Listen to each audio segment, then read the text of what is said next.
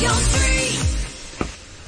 On this morning's show, we are joined by Sunil Kayshap, Director of FinMet. Good morning, Sunil. Good morning, David.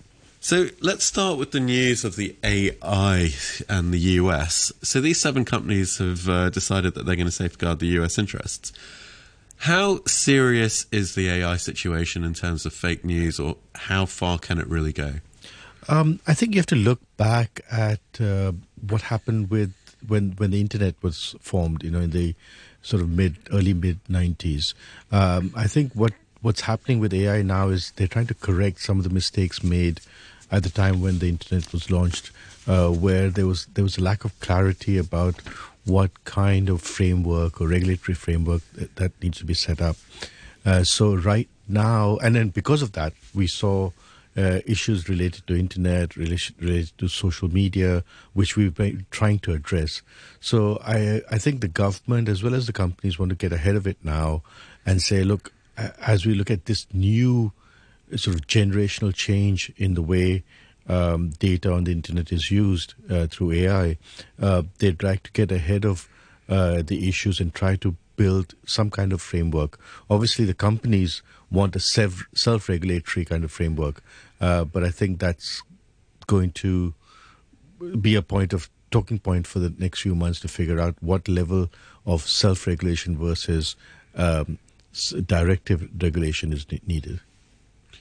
So is it really just a case that, okay, we do know that there could be a lot of fakes out there, and therefore that's what we want to safeguard? Is this, say, the government just trying to protect themselves ahead of the election, or are we now thinking, okay, this can actually be quite damaging to the public?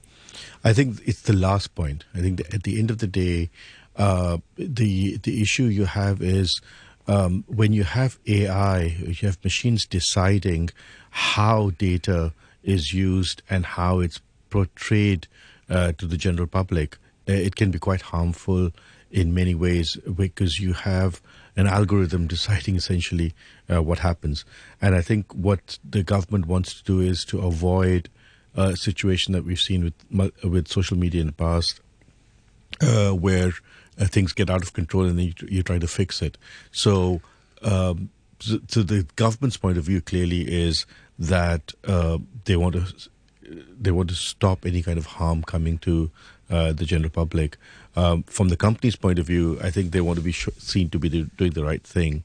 And so I'm not sure about their own interest in this, but I think it's got to be a partnership between the government and the companies. And at the moment, it's very much safeguarding the US interest. Do you think they're going to start taking that globally, or?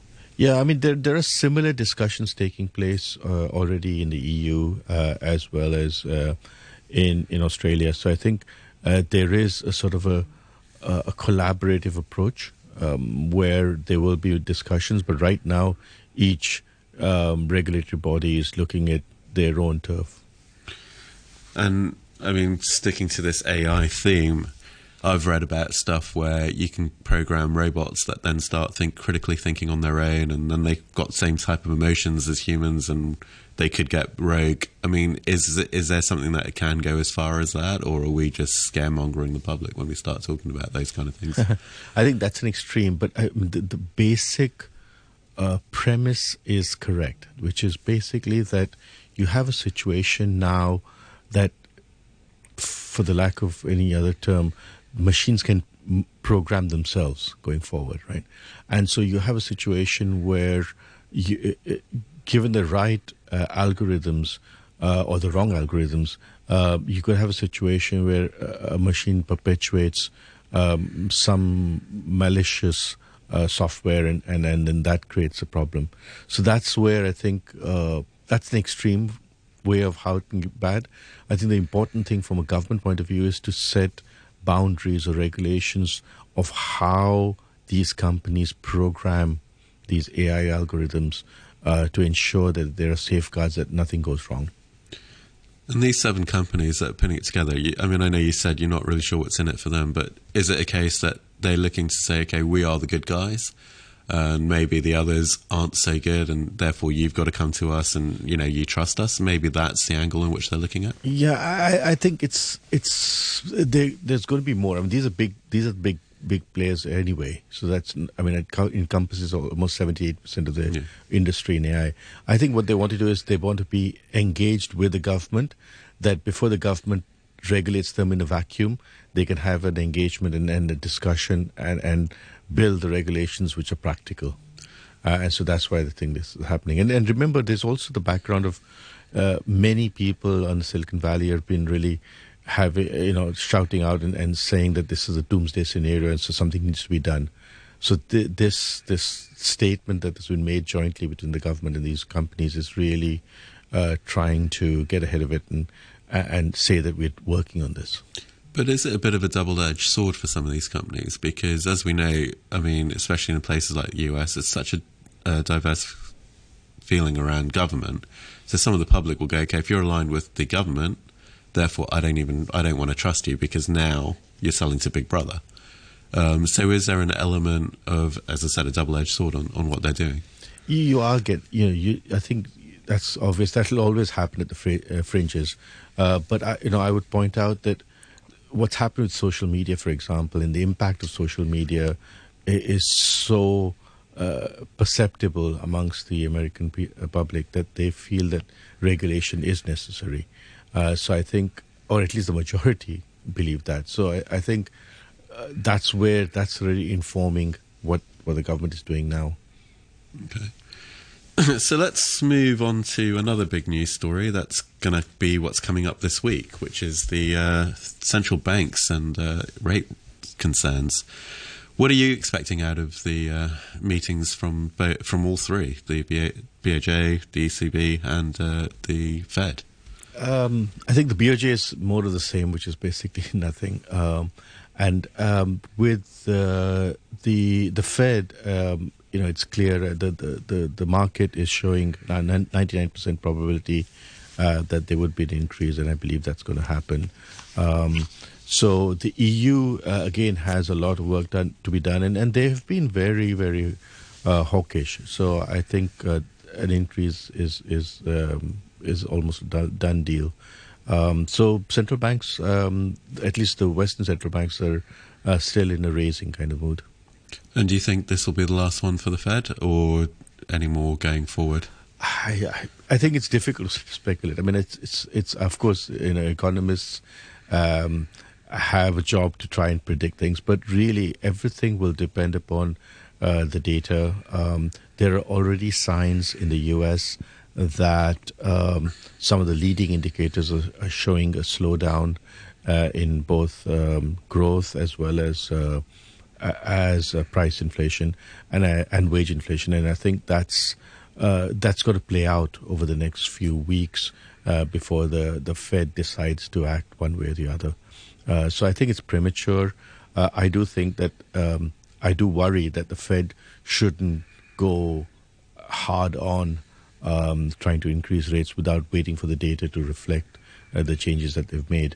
If you remember last year when we started seeing signs of inflation, the Fed really didn't say anything. They were talking about, this is just transitory, and then they found that it wasn't.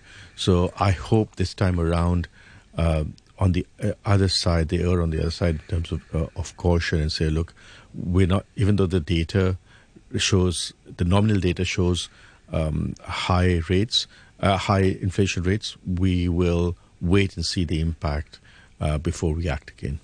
But like you said, the latest data seems to suggest a slowdown. I mean, you saw even the initial jobless claims were a bit lower than what they were expecting. We are seeing the inflation come down. There's a lot of numbers out there where, I mean, some might even argue this last 25 basis points that they're going to raise this week might not even necessarily or be necessary. What do you think in terms of data that's going to inform the next change? What are they going to be looking at? Do you think that they'll follow this increase up with another increase in the next meeting?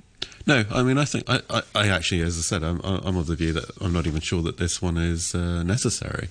But I guess everyone is pricing in the rates to be risen on Wednesday. But like I said, we look at the data and the numbers are starting to turn, and now they're starting to talk about the recession again, or whether it's going to be a soft landing, a soft recession. And therefore, that's my question: is why not let these numbers come through over the next few months, and then after the summer make the decision? But that's my view. I mean, what do you think about Japan? I mean, do you think they'll continue to do the yield rate control, and what's the... Yeah, I think so. I like how you've now turned to the host. Conversation. Yeah, no, as you said. No, I think Japan, I agree with you in terms of Japan. I think they'll just kind of just keep with their yield control, kind of be a bit hawkish. And I think Europe's where the interesting one is, because in some parts you're seeing inflation come under control. There are other parts where you're still a bit concerned. I think they're going to raise. But yeah, should we talk about, I mean, again, what are your overall thoughts on Europe as a whole? Yeah, I think it's good and bad. I mean, the good thing is there's a couple of good things. I would say, we are seeing growth in Europe once again. It's, the overall sentiment is more positive. The second good thing is that, clearly the EU is far more dynamic than it has been in the past and decisive. So that's been positive. The difficulty, of course, with Europe is the diversity of the countries and the fact that inflation is still quite high. We are not seeing the slowdown in inflation the way we saw in the US, and that's going to be a concern both for EU as well as the UK. I totally agree. And in fact, they're the two places I think they need to raise quite a bit more, because they're just ones who haven't been able to get inflation under control. And it's very curious as to why. I mean, you're seeing inflation start to come down in a lot of places. Yes, you could say the UK has come down from 8.7% down to 7.9%, but those are still very, very high numbers. And I think what's happened over there is because they have, as opposed to it's still being supply chain pressures and all this kind of stuff. So I think it's going to be quite interesting to see how Europe and UK handle that side of it, and at what point, do the retailers or all these pricing pressures, or people who are adding to the pricing pressure, realize they can't just hike anymore. Yeah, and perhaps one of the other issues that's going to come up is summer. Right now, August is big vacations time, and people are going to spend. And from all accounts, you hear, people are traveling again, and the airline fares are higher, hotel fares tariffs are higher, so people are spending. So I think even if the EU and the Bank of England want in spending to reduce, it's not going to happen, at least for the next few weeks. So the data is going to start showing this, any kind of slowdown, only in September or October or November. Yeah, I mean, I've just come back from a holiday in Europe, and I was in Spain, Portugal, and the UK. And I was in the UK literally 13 months before that, and the inflation you could feel was just incredible. And that's in a 13-month period. And you're right, but yet it's booming. People are all out there. Everyone's having a great time. Everyone's spending. Hotel prices are just through the roof. So yeah, you're probably right on that case, where I think after the summer, it'll be where they probably get a realistic picture. But until then, it's going to be quite interesting to see how they handle all that. Great. So we've got about a minute left. Let's quickly just touch on this Indian story on BYD. And seems like India's now getting into the act of trying to prevent a bit of China coming into the country. Is that the right way of looking at this story, on the fact that they've rejected the proposal for BYD to set up the factory over there? Yeah, there's two underlying factors. I mean, I think the government in India has become very nationalistic. And so this just fits that narrative. In terms of context, it should be noted that over, let's say, about 8 or 10 years ago, a lot of Chinese companies entered India, invested in India, and they were actually the biggest foreign investors for some time in India, and they got a toehold into, for example, the industry of mobiles, software, etc. And so it's only after some time, especially with the Quad, etc., that the Indian government reacted to that, and then they've been actively reducing Chinese influence into the financial sector, in the tech sector, and I think this is just a function of that sort of policy. So do you think if any other Chinese company does try and do factories over there, that it will also be prevented, like BYD? It's yeah. I mean, I think Xiaomi is suffering some headwinds, and even Alibaba has an investment in Paytm, and they had to wind down some of their investment. So this sort of process is ongoing. All right. Unfortunately, that's all we have time for. But it's been a great discussion, and